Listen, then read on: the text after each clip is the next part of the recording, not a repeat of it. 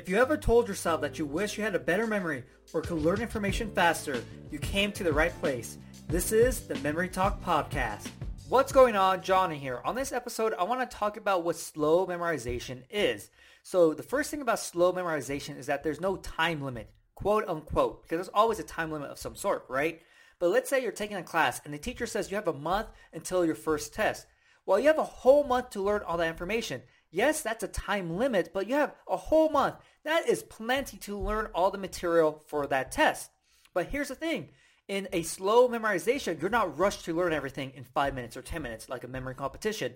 You have a lot more time to go through, process, understand everything that you're learning, which is essential because it leads into the second point of slow memorization, and that is information is more complex in a slow memorization format. Because you might be studying something like quantum mechanics. You have all these concepts to understand.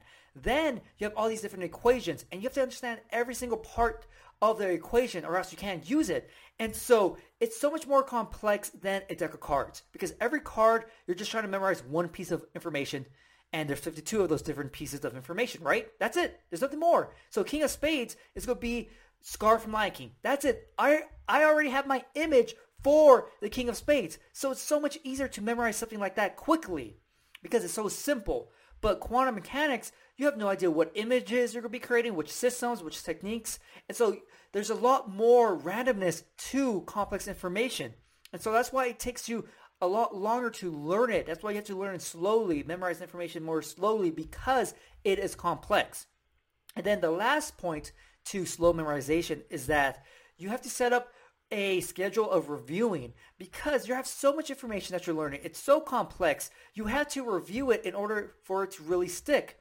So if you have all these equations you have to learn for quantum mechanics, you have to review them to make sure you have every single variable down. Because if you forget a plus, a minus, an alpha, an A, whatever it may be, you're going to completely screw up that equation and you're not going to get the right answer.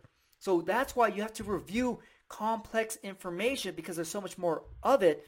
And that's why when it comes to a slow memorization and a slow learning, you have to review the information. Where you're memorizing a deck of cards, where you're memorizing numbers, facing names, you're not really reviewing like a schedule. You might do a quick review during the specific time that you have for it, but you're not reviewing it the next day or 2 weeks after, because in a fast memorization, all you're trying to do is memorize it for that one moment and then forget it.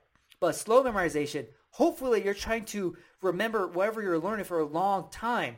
And so you have to review the information in order for you to change the information from your short-term memory to your long-term memory.